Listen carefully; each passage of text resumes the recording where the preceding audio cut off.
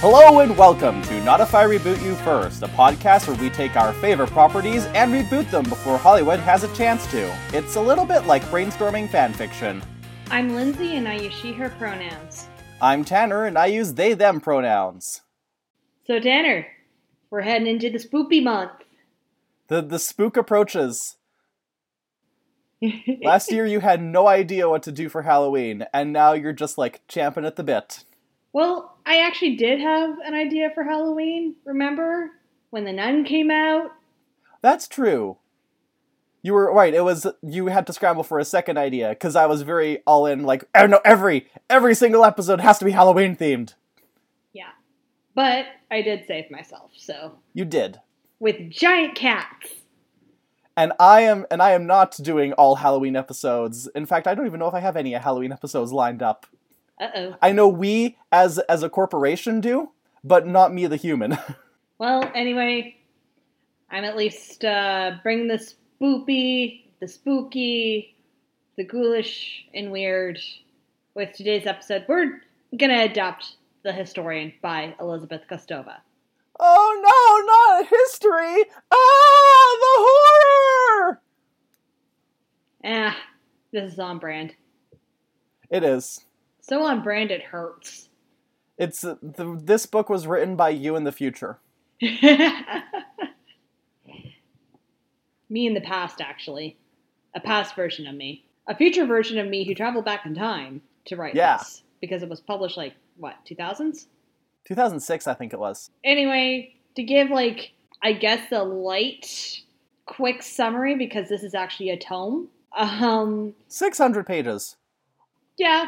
That's a tome to some people, okay? It wouldn't be that bad for me if I was still in middle school, where I was just devouring books left and right. Yeah, it's just I don't want to say stuff about the YA scene, but I've rarely seen a book over 400 pages over in the 16. Well, I think 400 is like a good page amount, 300 to 400. Also, I have had friends who were like, oh my gosh, Tanner, I can't believe it's taking you so long to read The Stand. And I'm like, it's 1,000 pages long! And they're like, yeah, what's taking you so long? But then again, I'm just like, I like to take my time with a book. It takes me a while to get through a book. I'm not one who, likes to read 50 books in a year. I feel like I'd forget most of it. I mean, that's fair. If I get into a good rhythm, I can do that, but it's not like I'm trying to speed read. I read books quickly when I really like them. Like when I was reading the Gone series, it was impossible for me to stretch that out over more than 2 days. Okay. Because I had to know. I had to know what happened next. Yeah, and you just operate at a faster pace than general.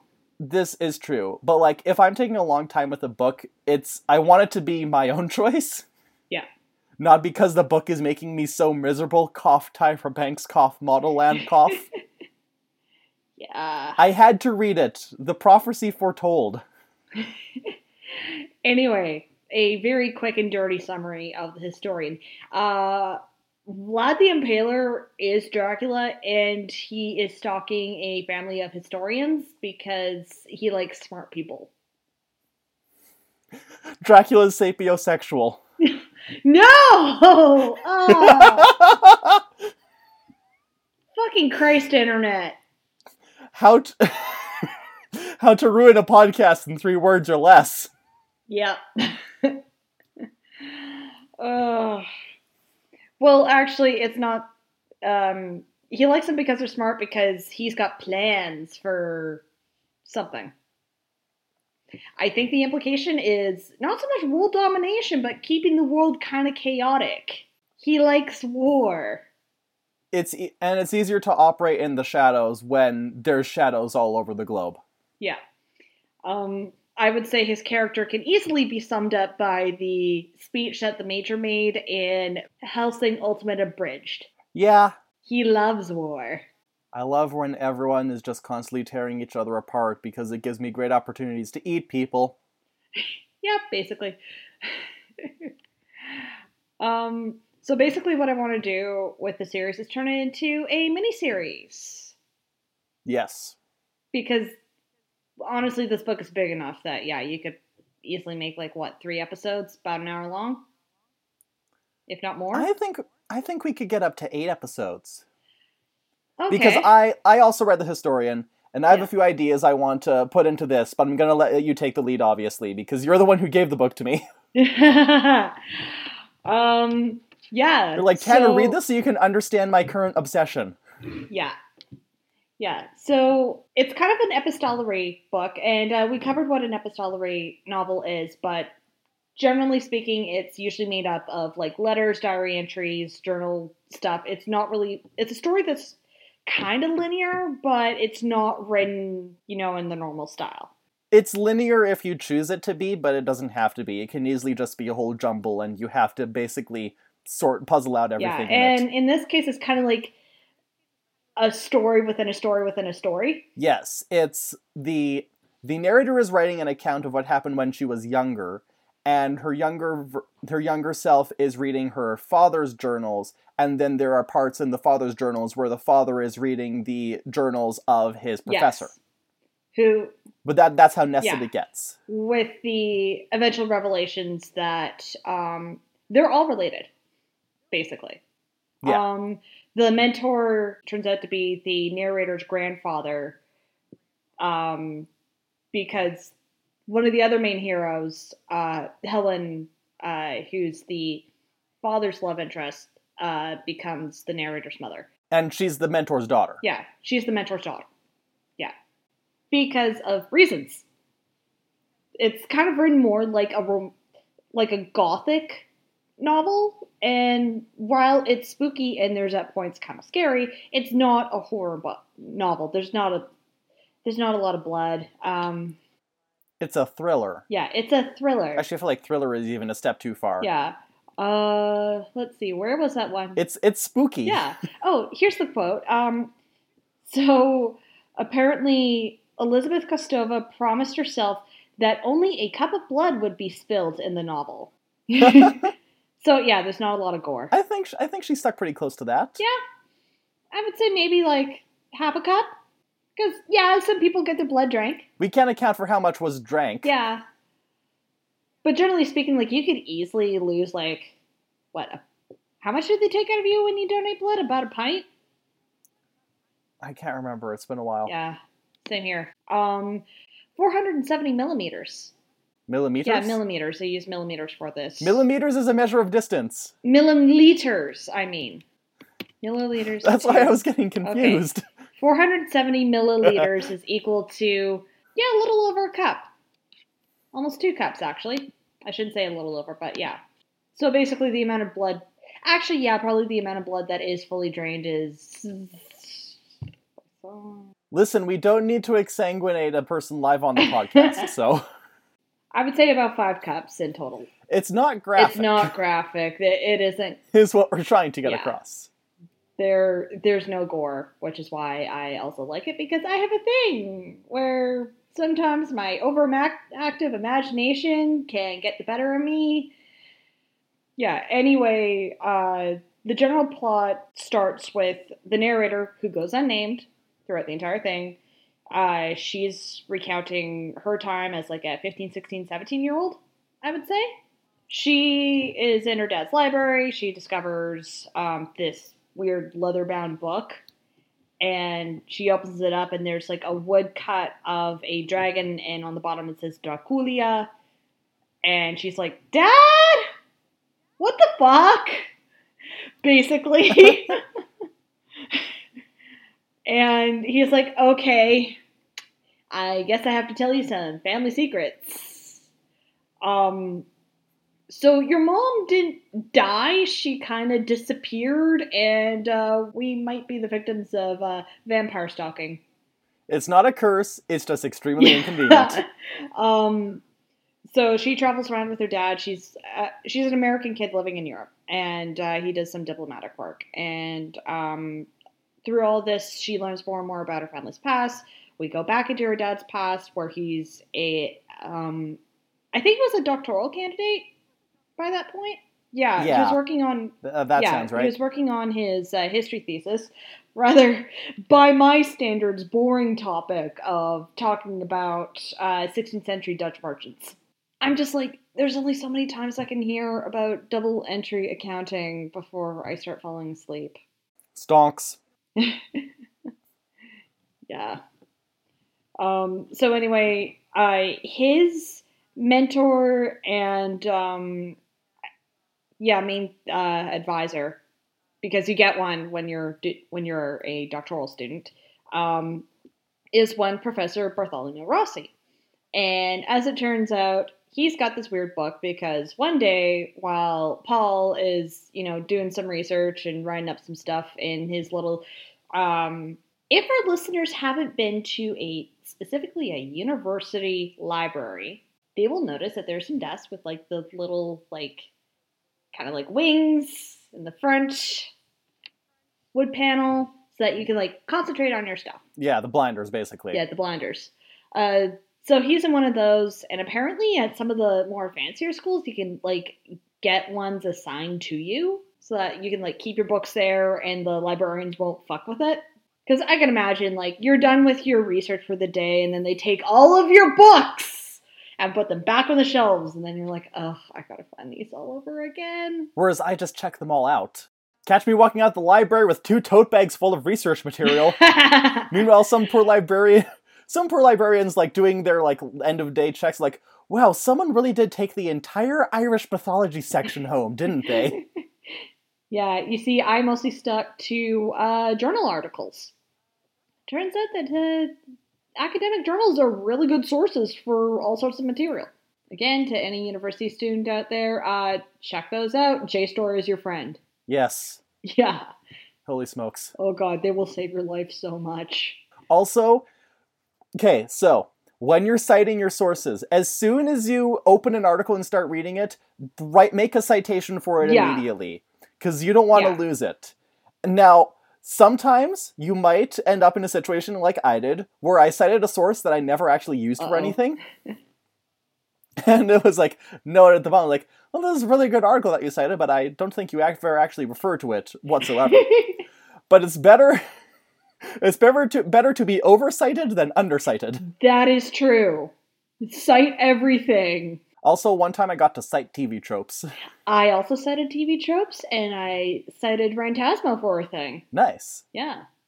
I think TV tropes is the most obscure. I mean, you could say that was weird that I had to cite the very first appearance of Carol Danvers as Miss Marvel solely for demonstrating how revealing her first costume was, but considering it was an article about the history of Miss Marvel, it's justified.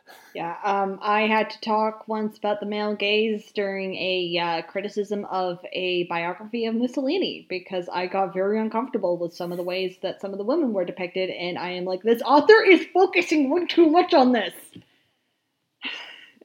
In Mussolini? Not on Mussolini, on his mistresses. Oh, okay. Yeah. Look, that class is fucking wild, okay? Italian history is fucking wild. Extremely dry chapters on train schedules, and then several chapters it turns into a James Bond book where she dramatically shows up in a mink coat or some shit.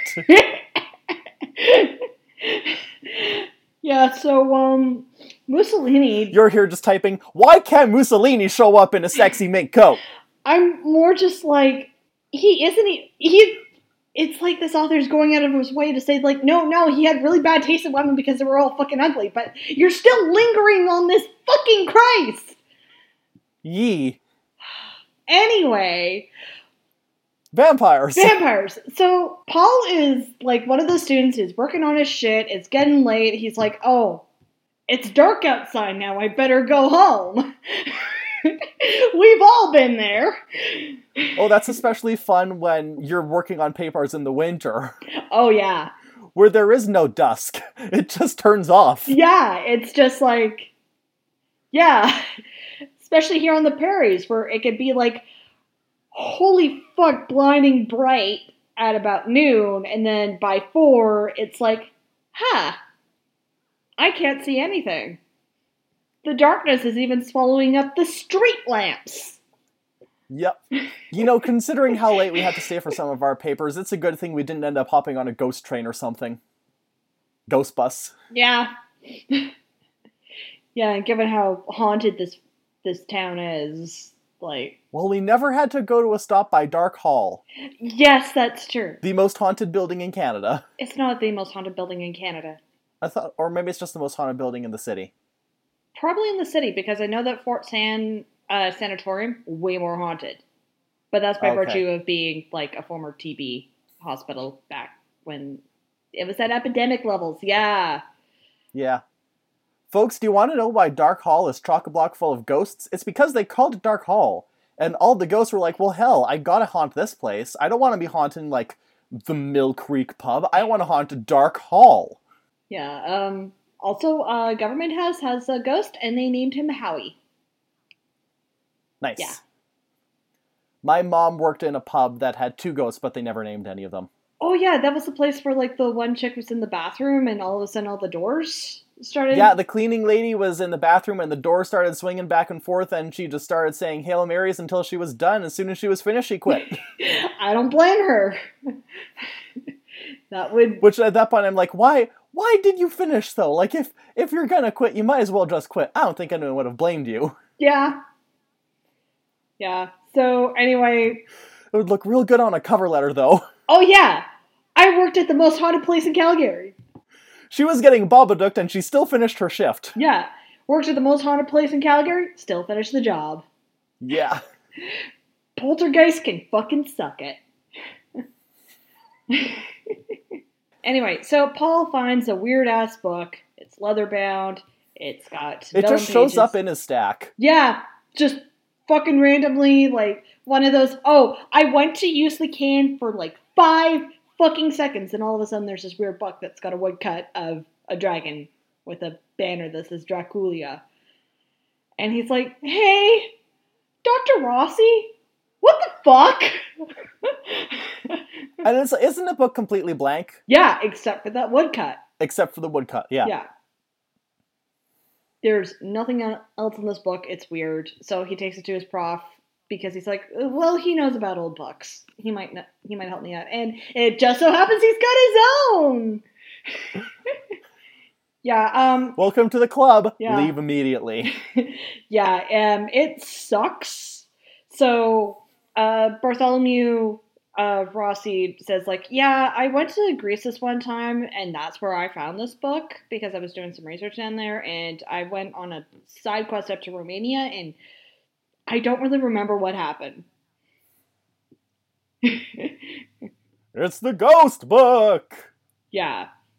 And then Paul leaves, and then he looks back up, like, he sees the lights on in the office window, and then weird black thing flashes, and then it goes out, and he's like, oh, that was weird. And then his prof disappears, and there's a giant splot of blood on the ceiling. He's like, oh, fuck. How many milliliters?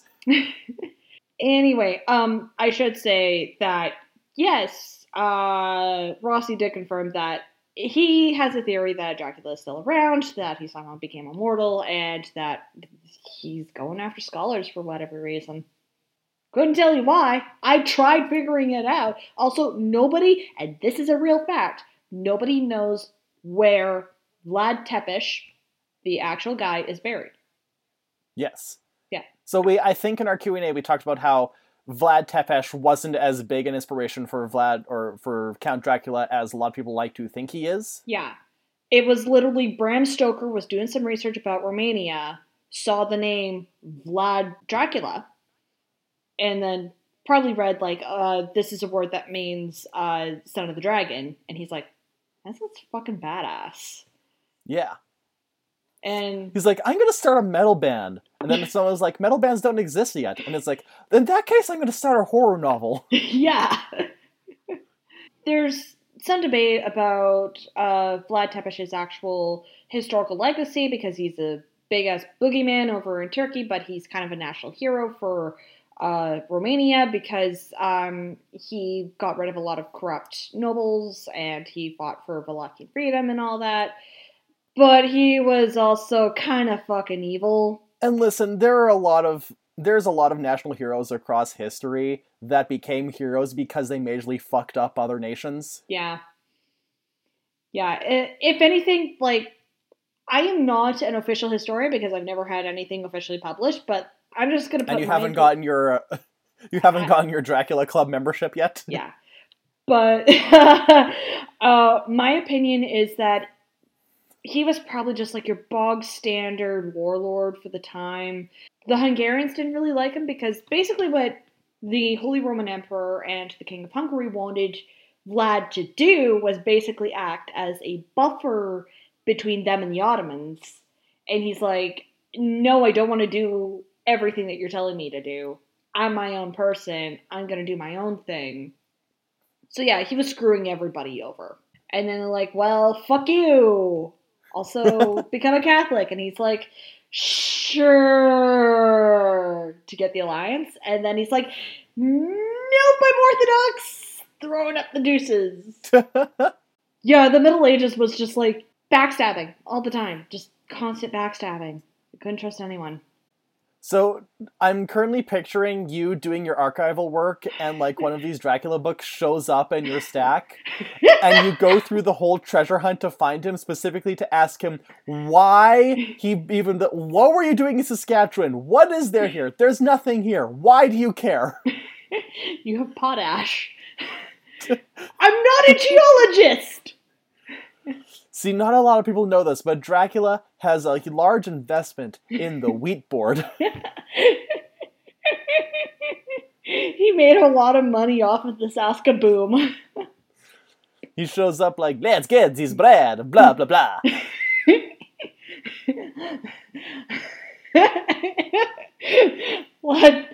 Vlad the Impaler in a fucking Rider jersey. Oh. Sucking the juice out of a watermelon. Yep, with his teeth. Yeah, so anyway, that happens. Also, Paul meets a pretty lady in a cafe named... Well, no, he doesn't meet her in the cafe. He sees her at the library because she's reading a whole bunch of books on Dracula. And he eventually finds out that her name is Helen Rossi. That she is a foreign student who came from Hungary. So, good job there pre-Hungarian Revolution when they actually, made the government take a whole bunch of chill pills. Prior to 1956, when Hungary was forced to become a Soviet satellite state, their government was one of the worst. And even Moscow was like, oh, no. They still sent in the tanks to take out the revolution that was happening there because it's like, no, we can't have you breaking off and becoming part of the West, Hungary. But they're like, all of these former government officials, you go to jail. The country takes, all the Xanax. And we put in a much more calm regime, much more liberal. You're going to be okay with this. You're going to be a model for the rest of the West to show that communism isn't all that bad. That's basically what happened. I'm sorry, Hungarian listeners, that I'm glossing over one of the biggest points in near history, but, we've only got an hour. We've only got half an hour now, because this is a really dense book. Lindsay, is it Okay. okay if I take over and I do Cliff's Notes of the rest of this? Yes. Okay, so Paul meets Helen, and he finds out that she's a student from Hungary, and he's like, hey, you have the same name as my disappeared mentor, and she's like, oh, that's really convenient, because I'm pretty sure he's my dad, and I was trying to figure out what the hell happened and why he left my mother. And so they also realize that they're both researching Dracula-type stuff, and they're like, oh, same hat. Let's go on a worldwide quest to find out if there's any historical connections between Dracula and the actual Vlad the Impaler. And it takes them mainly around spots in Europe and the Ottoman Empire and... Former Ottoman Empire. Former Ottoman Empire was dissolved after World War I. Yeah. Okay, which years is this quest taking place in? They didn't give an exact date, but I know it's prior to 1956. Yeah, so basically they're in a worldwide situation where getting passports to get to all these places is like pulling teeth, and the fact that they're able to get into so many of them is extremely lucky. Yeah, I think part of it is Helen knows people. Yeah.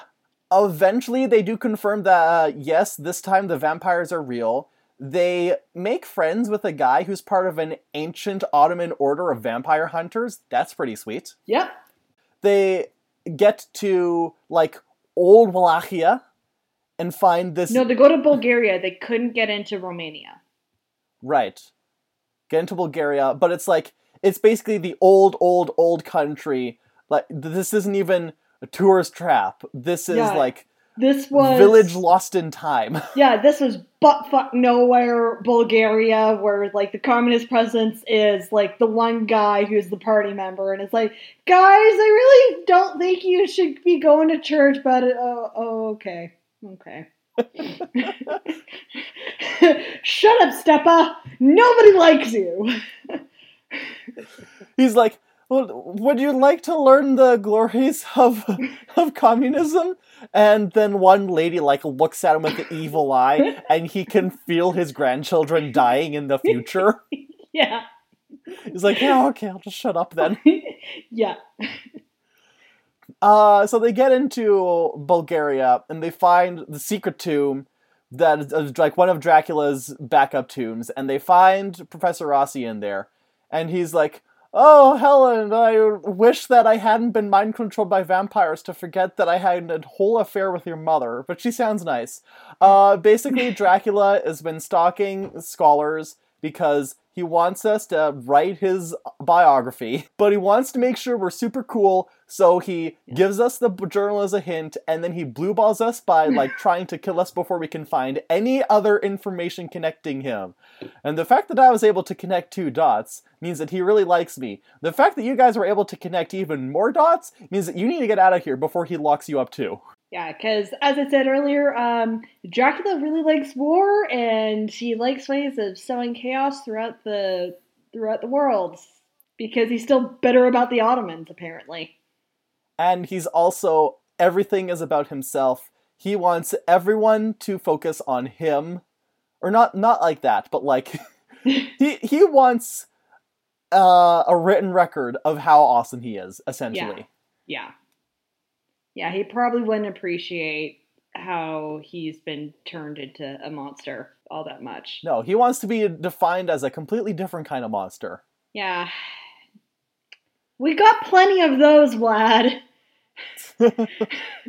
Anyway, as things catch up with people, eventually they mercy kill Rossi and they get the hell out of there, but then, like, they still feel the presence of Dracula on their lives as they try to forget about stuff, and eventually Helen disappears after she started a family with Paul, and then we fast forward, and basically it turns out that Helen was actually alive the whole time, and she, like, faked her death to lure Dracula out in the open, and that only took roughly, 10 years. Yeah. But Dracula directly comes after the family, and Helen uses that as an ambush, and she shoots him with a silver bullet. And then she dies a few years later because, you know, she did fake her death by jumping off a cliff, and that does leave brain damage. Yeah. And eventually the her father dies as well, and she becomes a normal scholar. And the book ends with her finding another Dracula journal, and she looks at it and she's like, you know what? No. And she just leaves. Yeah. Because no, fuck you, vampire dad. Also, she might be directly descended from Vlad the Impaler. Yes, he had kids. They tried really hard to get back Wallachia. Didn't work out after that became basically part of the Ottoman Empire. They didn't try hard enough with the corpse forest. It was a corpse shrubbery at best. Yeah. So, anyway, miniseries, we could easily get 5 episodes. Yes. I'd reckon 6. So the reason I want to stretch it out a little bit is because I want more of the narrator and her maybe love interest. Like, she meets was he a British student? Yeah, he was a British student.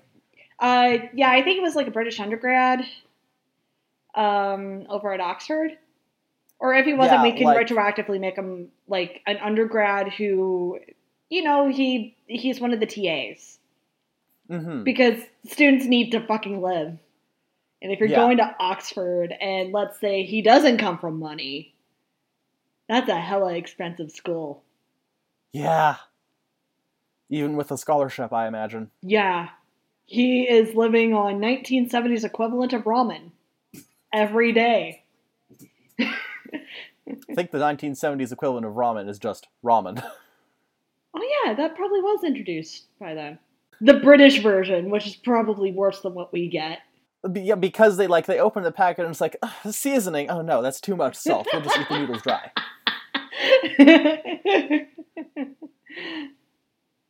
Yep, just boil the fuck out of everything like my grandparents still do. Mix it with some blanched liver. Ugh. Yeah, we were talking the other day about the proper way to cook Brussels sprouts. My grandparents do it wrong. They still do it wrong. They still boil the fuckers. I don't trust Brussels sprouts. It's one of those you should either fry them, bake them, or roast them. See, I'm pretty sure I've tried all three of those, and it just doesn't work. Okay. They're so... I think it's honestly more of a texture thing, because they're so fibrous and Oh, leafy. okay. And I'm like, I don't know, maybe if you, extremely chop them up and make them basically a salad, because they're just tiny lettuces. yeah, there is a version where you, chop them up and then you cook them with, bacon. That could work. Yeah. Real bacon, though, not bacon bits. Yeah. Actual strips of bacon. Yeah. Yeah. So, anyway, anyway. so I want the narrator to have a little bit of a bigger role, because in the book, her dad, Paul, basically disappears, and she has to follow his notes to, retrace his steps and figure out where he could have gone. And she does this with the assistant of our British TA, who she meets because she's doing her own Dracula research while he's meeting with a colleague, and this is when he basically tells her, so don't do any research on Dracula, or you might get Babadooked. And she's like, yeah, sure, Dad. And then she immediately starts doing that. Because she's a teenager. Yeah, and so when he disappears, she goes to the British TA, and she's like, you're my only friend in, on this continent. I need your assistance, or I at least need you to be my chaperone. Yeah.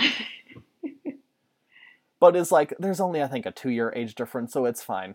Yeah, and if anything, we can make her 18 by that point. Yeah. Because, the narrator's part also takes place over a couple of years. And that's why I want a bit more stuff in her. I want her to have to do her own research and not just be retracing her dad's steps. Yeah. And I also think it'd be interesting if all of Paul's journals, were not in the same place. Ooh, yeah. Because if Dracula operates solely on paper trails, and Paul's trying to cover up a paper trail, he's not just going to have a single box in the attic marked "Vampire Notes, do not touch." No. He's going to have them, hidden in, secret rooms and libraries in different countries, and, sewn into the binding of books. Yeah, and Paul, given that he's working at the diplomatic level with stuff, he knows people, so...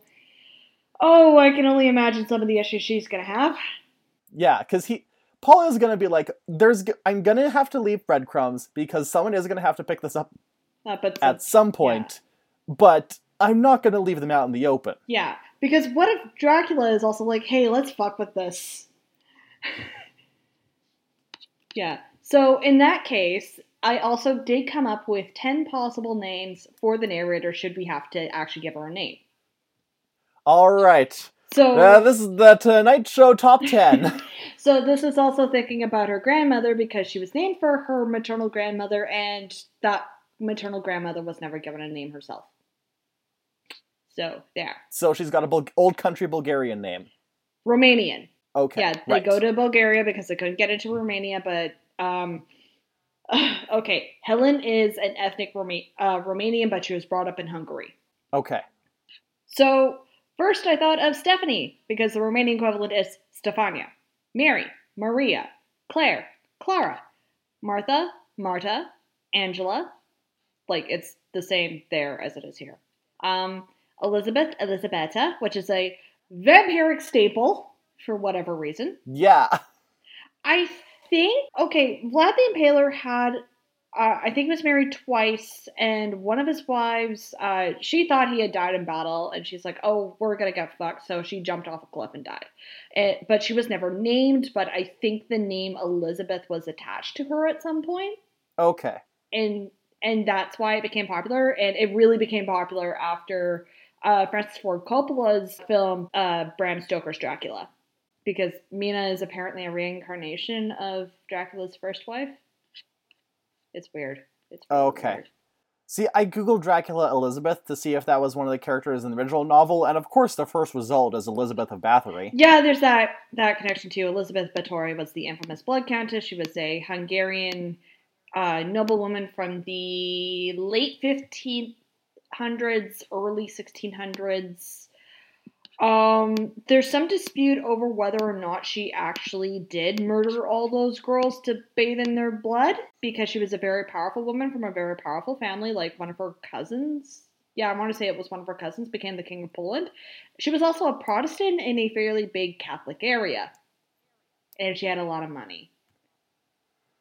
So there's all of that, but at the same time, archaeologists have found a whole bunch of skeletons from around that point that are mostly female, they think, who died. Maybe she just really liked bones. Relatively young. Yeah. So yeah, she might have been a really tough mistress and may have murdered at least a couple of girls. Yeah, I think Elisabetta would be a good name for the narrator. Was there an Irene in Dracula? No. No, but I was looking at like common Romanian names, and I kind of timed when the narrator should have been born, about the late 50s, and like what were popular names around then. Okay. Yeah. So I think I like Elizabeth. Yeah. Yeah, that's... And they can like even be...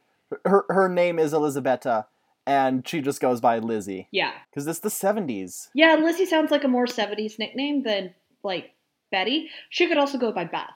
Actually, now that you remind me, I feel like Betty would be a more 70s nickname. I think Betty's a bit more 50s-ish.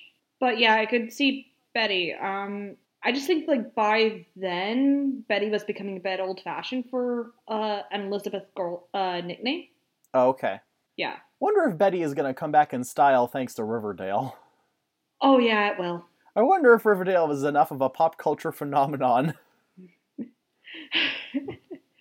Everything old is new again. Like, we've gone through all of, like, the weird super white names, like Aiden, Caden, Lakin, all that, from what I've heard, a lot more old-fashioned names are becoming popular again. I also, last night was going through possible actresses for our narrator. I came up with 3. Nina Dobrev, Camila Mendes, and Adelaide Kane. Okay, So mine was, when I was reading the book, mine was Amanda Seyfried. Okay, I was thinking Amanda Seyfried, but then, like, a bit of a description was given of her where it's implied that she's got, like, darker hair, eyes. Like, she looks more like Helen.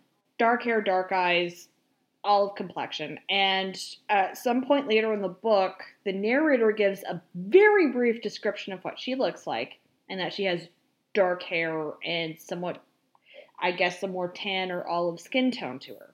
I would veto Camila Mendes because I feel weird about casting a Latina actress and saying, but you're actually just a European. Yeah. Nina Dobrev I like because she actually is from Bulgaria. And geographically, Bulgaria is like literally across the Danube from Romania. So, yeah. I'm not sure if either of those could play the narrator because the narrator's supposed to be a teen and they're both in their late 20s at this point. And they don't look like teens anymore. They look like adult women because they are adult women. Yeah, but there's also like hair and makeup. That's true. Like, yeah. I know hair and makeup can do a lot. I watched Glee. I saw Rachel go from 15 to a grown woman over the course of 3 years. Yeah. But I feel like Nina Dobrev would be a good casting for Helen. Okay, because I had actually found a Romanian actress to play her. Okay. Yeah. I know I'm going to butcher the pronunciation, but she is called Monica Berlandenu. Model, actress. I think she's done some English stuff. I'm not entirely sure. But I thought, hey, she looks like Helen Rossi in my mind. She does. She is also in her 40s, which would be good for adult Helen. But Helen was like 26. Yeah, so that's why I'm thinking Nina Dobrev would be good for flashback Helen. Okay. Because Nina Dobrev is 30. Like, yeah, there's only 10 years between the two actresses. Oh. Okay. But Nina Dobrev could play someone in her early 20s. I think casting her as a teen would be a stretch. Okay. But Nina Dobrev could still pull off early 20s. And then when we come back and it's grown-up Helen, then it could be Monica Barladonu. Okay. So then as for the narrator, maybe we'll find a not well-known teen actress. Anna Golja. That's Golja. Oh, yeah. Just 23. So, yeah, you could easily make her into, like, an 18-year-old. And she's just off of Degrassi from a few years ago. Okay. Just like Nina. Albanian Spanish. Okay. When you give me the options of Nina Dobrev or Adelaide Kane, I was gonna either start going through Degrassi alumni or Power Rangers alumni. Hey, every actor has to start somewhere. Yep. I'm glad that a lot of actors are starting out from Power Rangers. Yeah? Camille Hyde is cleaning up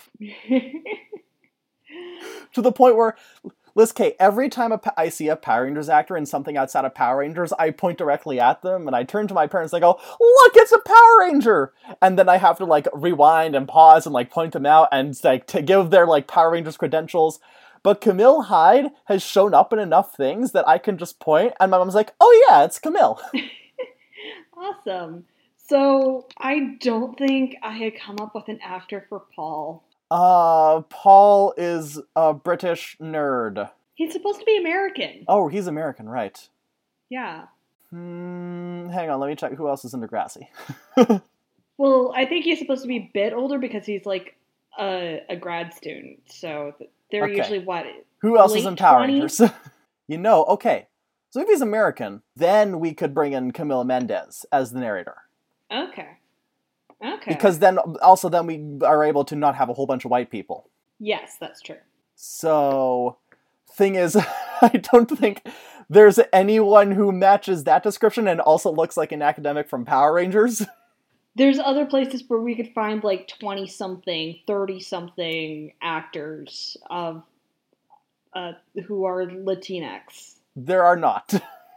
Only Power Rangers. As I said, he's supposed to be a grad student. They're usually like late 20s, early 30s, and they look, from what I understand, is a very stressful sort of thing to go through. If we took Brendan Magia and we really nerded him up and we gave him like some of the hair, the slicked down hair, and some glasses and some polo shirts, that'd be a good look.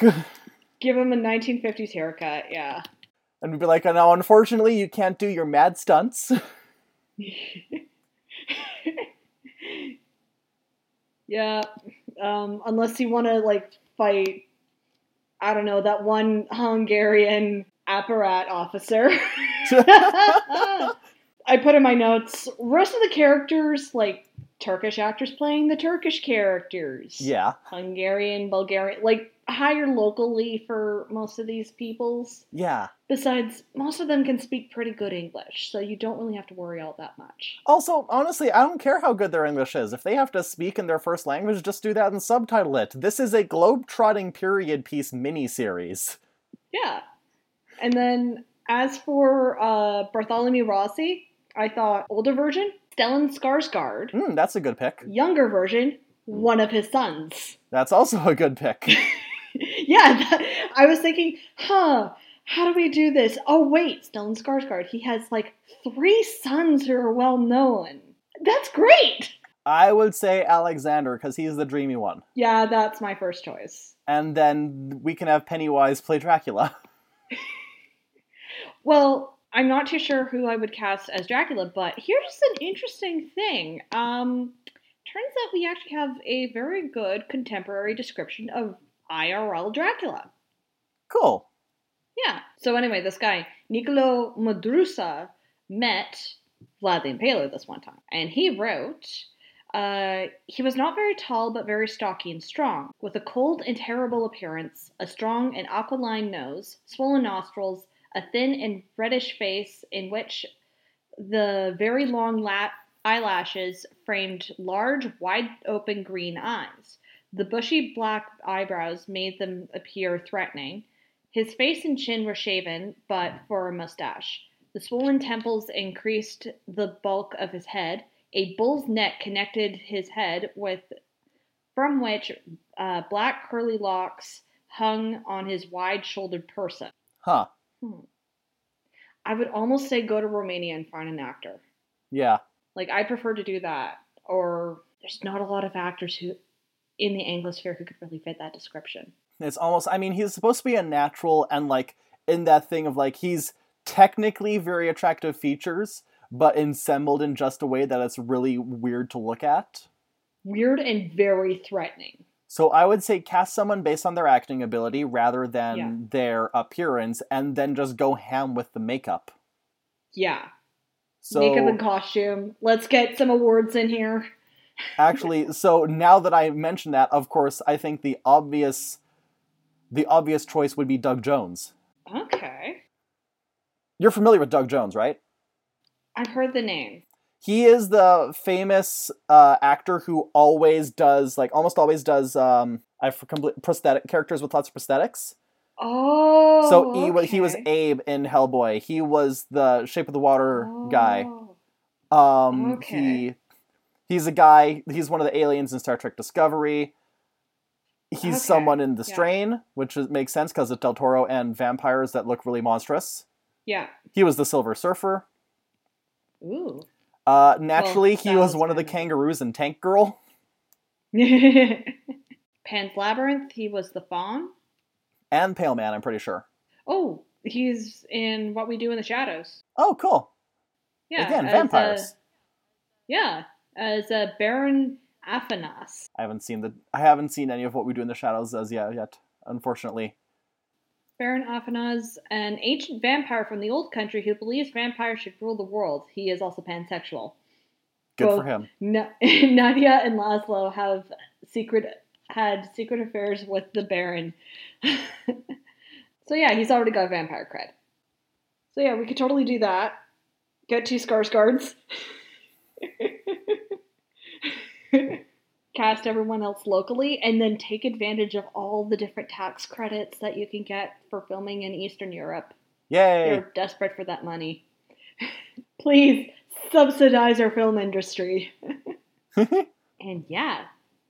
Now, who do we pitch this to? The History Channel. Yeah. Our History Channel, not the U.S. History Channel. The U.S. History Channel will fuck this up. Oh, I didn't know there are 2 different History Channels. Yeah, our History Channel and the U.S. History Channel are owned by 2 different companies. Huh. Yeah, I think ours is owned by... They're owned by Corus. Okay. Also, we don't need to get too far, but I was also thinking this could also easily become a graphic novel. Yeah, easy. But it's definitely something that it lends itself to a period piece live-action drama. Yeah. Besides, I love the costuming from, the first half of the 20th century. Yeah. Yeah, get Nina Dobrev in some real sweet 1950s outfits. Yeah. Well, I only watched the first 2 episodes of Vampire Diaries. From what I understand, at some point she played her ancestor, so she was already has a wardrobe full of period pieces. Yeah, mostly from the 1860s, but yeah, sure. Yeah, and speaking of Eastern European stuff, one of the YouTubers I follow, Karolina Żebrowska, she's from Poland and she does historical fashion and she has opinions about how Hollywood does costuming. Mostly they focus way too much on the sexy part. Yeah. And not on the actual, how these clothes work. Yeah. No corsets weren't all tight-laced. That was a trend in the 1890s among the actresses. And even then, most of their photos were edited to make them look even slimmer. Dang. Yeah, you could totally do that. It was mostly just taking marker to, the edges of the skirts, or taking a bit of white out to the edges of the skirts to make them look ever so slender. Yeah. So, we do all that, and we get a couple Emmys? Yeah, just a few Emmys. Yeah. See, it'll be a mini-series, which means that we only really have to compete with Ryan Murphy. Yeah. Yeah, and I think HBO only comes out with a good mini-series once every few years. And no one watches them. People watch them. People were talking all sorts of stuff about Chernobyl. There was nothing but high praise. I forgot that was HBO. Yeah, I'm pretty sure Stellan Skarsgård is going to get all the awards. Like, they're basically going to have like, a t-shirt cannon that just goes, here, here's your award. Actually, the Emmys already happened, so let's check what awards it did get. Primetime Emmys. It won Limited Series, it won Directing, and it won Writing. And Jared Harrison, Stellan, and Emily Watson were all nominated, but they did not win. Oh well. And then it won a bunch of creative Emmys, too. It also won the Location Managers Guild Awards. Okay. So I think that's another one we can gun for. Yeah, because I do really want to film in a lot of these historical locations. All right. So is there anything else you can think of to add to The Historian? Not much. I think we got most of our thoughts out for it, and I'll probably add notes to this when it goes up. Yeah. About all the other historical information out there that you could read, because, oh boy, did it cover a lot of stuff. Yeah, I'll write up a small essay. Yeah. Chris, it's what I've been doing for work. Yeah. But yeah, so in that case, I mean, speaking of small essays, we better go cite all of our sources before the librarians take our books away. Yeah. So we're going to run and do that. In the meantime, you guys can have this friendship promo.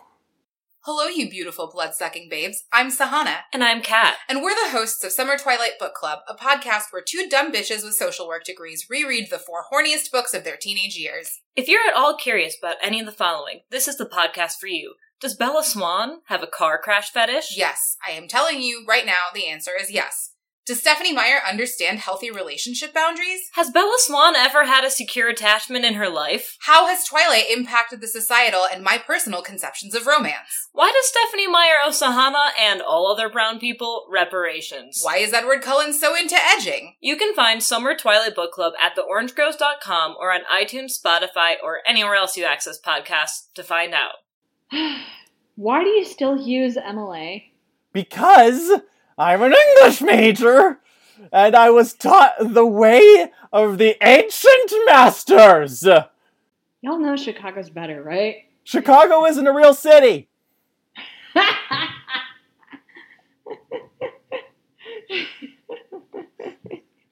Chicago is just superior. Chicago is a lie invented by Saturday Night Live to sell more Blues Brothers albums. Anyway, Tanner, where can people find you?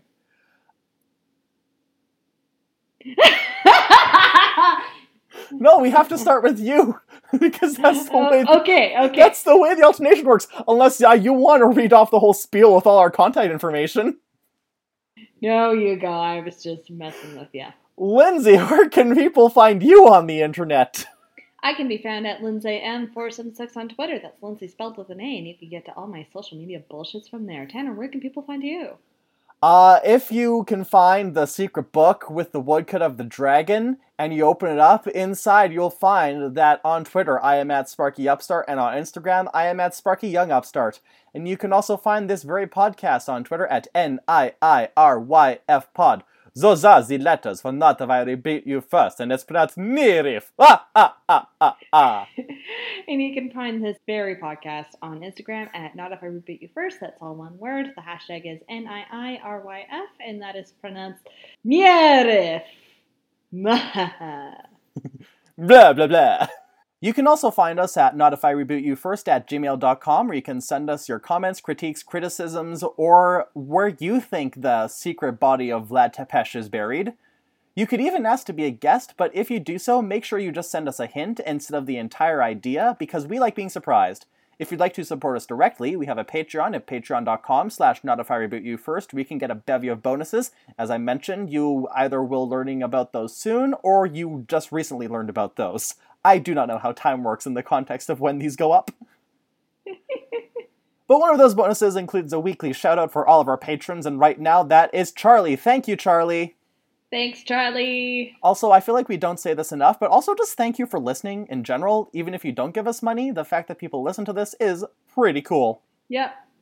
And you can help us out by rating and reviewing us on iTunes or your podcatcher of choice. It helps with the algorithm. Exactly. And if you can't find us on your podcatcher of choice, then contact me and I'll try and get us in there. Although I think just if you get on the big five, it just kind of disperses to others. And also I think if people put like the RSS feed or whatever it is into their podcatcher, it just like manifests for everybody.